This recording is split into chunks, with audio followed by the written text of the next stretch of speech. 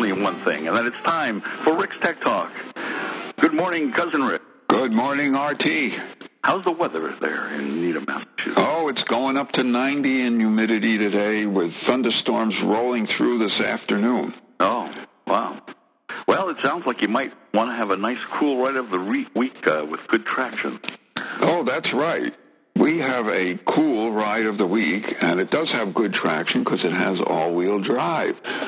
It's the Lincoln Corsair. Now, in recent weeks, we've driven all of the Lincoln SUVs. The Navigator, which is the big one, the Aviator, next size down, the Nautilus, and now the baby one, the small one, the Lincoln Corsair. Okay? And it's got we'll go through the specs here. It's got a 2.3-liter turbocharged i4 four-cylinder engine hooked up to an 8-speed automatic transmission. Okay, now you can also get a 2-liter engine of 250 horsepower. The 2.3-liter turbo engine has 295 horsepower. But with the 8-speed automatic transmission, it gets decent mileage. The EPA numbers are 21 miles per gallon city, 28 highway, for a combined number of 24 miles per gallon. That's for the 2.3-liter turbocharged engine. And the computer was telling me I was getting up right around the 28 miles per gallon for the highway rating. And another outstanding feature of the car is that it's 5-star safety rated. It's got a 5-star safety rating, so you know you're safe, and it's you have drive modes for mud, snow, normal driving, performance driving, and conserve driving, which is more the eco setting for getting better mileage. And ours comes in flight blue, which looks more like a gray to me, a dark gray. And it has sandstone leather interior. Okay? And it even has a spare tire in the back. Nice to know that you don't have to deal with an inflating kit. And it's got a head-up display, which I enjoyed. It seemed to be a good display that I could lower the intensity at night, but it was good enough that I could even use it wearing polarized sunglasses during the day. And, back on the roads, back there in upstate New York, it was handling the curves fine. It has privacy windows, dark windows in the back, which it seemed a little too dark for me looking at it. It kind of looked like a miniature hearse. But that's just my taste. The base price of this was $45,000 with the options of around $12,000, coming out around, with the delivery around $58,000. But there was a discount of $750 listed on the sticker here. So I guess they were having a deal when they came up with this one vehicle. And the only negative feature I had was I was trying to set the trip odometer, and it wasn't intuitively obvious how to do it. I was scrolling through screens doing this, that, and the other, and I said, well, you're supposed to read the manual. So I go to the manual, and the manual tells me all the features I can call up, but not really how to get them. So I had to bumble around in the playing with the controls on the steering wheel, and I finally got it. But that's my one big negative on the car. But other than that, it's a fine ride. You get that Lincoln luxury. All right, so that's the ride of the week. Right. All right, and anything else automotive today? Yes. Our friends at IC Cars have come up with a listing of what they call hot cars. Now, these aren't cars that are being stolen or anything, but these are cars that 2019 and 2020 models that are selling more used than they are for a new car, because much of the many of these vehicles, the chip shortage has produced a shortage of new vehicles, so people are if they want a car, a particular vehicle, they're willing to pay more for a used vehicle than a new one because they can get it right away. And some of those vehicles include first of all, the average used car sells for, in that time period, 2019, 2020, sells for about 3% less than a new vehicle. But the top vehicle is the Kia Telluride. That's selling for 8% more than a used one because they're very popular and they're hard to get. And some of the other vehicles on the list include the GMC Sierra truck, the Toyota Tacoma truck, the Mercedes-Benz G-Class, which is a real high-end vehicle, and the Toyota RAV4 hybrid. So you can see it's not any one class of vehicles, but it's across the board. If the vehicle is popular, but its production is cut back. And some of the performance cars include the Dodge Challenger and the Dodge Charger. And you also have the Honda Odyssey minivan, which is selling more used. And even the Kia Rio subcompact car.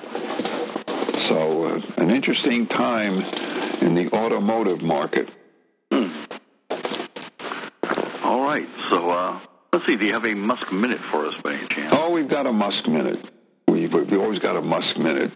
And Elon says that we know we have this Starship and the booster system, the Super Heavy booster that's going to launch the Starship into orbit. Elon says that the final design of the Super Heavy booster is going to have 33 Raptor engines, and the final design of the Starship upper stage will have 9 engines. The Starship's going from 6 to 9 engines, and the Super Heavy booster is going from about 29 to 33. So I imagine when this thing is fully stacked and taking off, it's going to make some racket. Mm-hmm. And you know how the Saturn V was quite a noisy vehicle within a couple miles of the launch, and if they're going to launch this from Texas, from the town of Boca Chica, they're going to set those houses a-rumbling. That's for sure. Right. Now, you remember, I don't know if you remember the first flight of the Saturn V with, I don't know if you even remember Walter Cronkite covering that for CBS News. Yeah. And he was there in the CBS trailer at Cape Canaveral, or I think it was Cape Kennedy still back then, and the rocket goes off, and he's like 3 miles in the trailer covering the launch, and all of a sudden he says the ceiling panels are coming in. They're falling down because there's so much noise and vibration. So I imagine this Super Heavy booster is going to shake, rattle, and roll. And they are actually planning on launching that from Boca Chica? Yeah, at least the first test flights. And they're also looking to launch these things from, like, ocean platforms to, I guess, alleviate the noise concerns. Right, yeah. Huh, okay. And that's a big rocket to launch from a platform. Yeah, yeah. Okay, what else do you have for us today? Well, Richard Branson's announced that starting July 11th, the window is open for the first flight of Virgin Galactic's passenger flight into space with the Unity 22. It would be the 22nd flight of the Unity vehicle. It'll have 2 pilots and 4 passengers, or as they're calling them, mission specialists, one of whom is Richard Branson, and the other 3 are people connected with Virgin Galactic in various aspects of the company and their what they call their astronaut program, to get the full experience, so to help them guide the company further along in sending people into space. And so it it's kind of setting up a competition with Jeff Bezos, who was thinking he would be the first billionaire into space on July 20th, the day of the first moon landing, that his Blue Origin rocket, the New Shepard rocket, is set to launch with him and a few other people aboard. So we could have a dueling billionaire competition here. But I just saw a picture of, it had Virgin Galactic released a picture of Richard Branson and the 3 other passengers and the 2 pilots. And if you look quick at the picture, the 2 pilots are wearing like blue coveralls, but the mission specialists have like a two-tone blue uniform with what looked like a hole cut in the leg, like these tattered jeans. But then looking closely, it's just like a little tan, irregular shaped patch on the thigh. I thought they're first trying to be cool and have a tattered spacesuit to set a fashion trend, but they should have had like maybe another color so it doesn't look like you have a hole in your pants. Yeah, curious. Okay. Yep. Fashion in space. Right. But speaking of space again, over the weekend, the 2 of the Chinese astronauts, or as they call them, taikonauts, did a spacewalk on their space station to install some equipment on the outside of the station.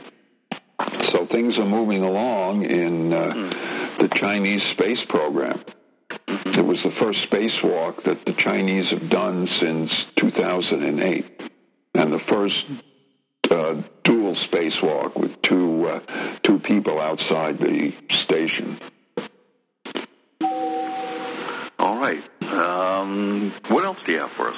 Okay, we've got something from the Korean Institute of Civil Engineering and Building Technology, and they've come up with a new membrane to do desalinization of salt water to fresh water. And basically it's a membrane. Previous membranes would have a material that repels water. So on one side of the membrane you heat up water, and the water vapor that forms goes through the membrane and then condenses to form fresh water. The seawater stays on the hot side and the fresh water is on the cool side. The only thing is that after a while the membrane clogs with salt and you have to replace it. But they've come up with a new membrane that has a longer life, and it not only has the fibers that repel the water and allow the water vapor through, and then it's condensed, but it also has an insulating material in there so that the cold side doesn't heat up as quickly, and because of the temperature difference, you can push more water vapor through before it clogs up with salt. So that's something that might come in handy in the future, although there's been some thinking that if you have a large desalinization plant, you end up taking some of the waste material from there, and it may generate more pollution locally and change the salinity and change the fishery in the area. So that's another concern that we have to worry about.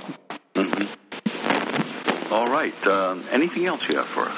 Okay, yeah, we have a new technology from a company called Vibrasonic Hearing, and it's a hearing aid that rather than having like a little speaker that you put in your ear from a processor and a microphone behind your ear, you actually have the speaker that sits on the eardrum, and they claim it's more efficient and there's less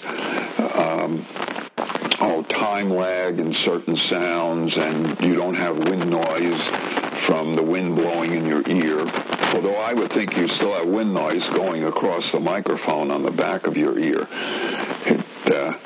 And then also I was wondering, they said, you can put this in the on the eardrum and it stays there. But I'm just wondering, how long do you have to keep it in before you get some wax buildup and maybe lose some efficiency? So there might be some bugs to work out on this thing. Right. Anything else you have for us? Yes. Finally, from out your way, University of California at Berkeley. Mm-hmm. Yeah, you hung out there, didn't you? Yeah, in the day. In the day. Yeah. Okay. Free speech movement and all that? Yeah, all that. All that. Okay. Well, they've come up with an implantable sensor. It's very small. It's maybe the size of a couple millimeters by a couple millimeters. They said the size of a ladybug.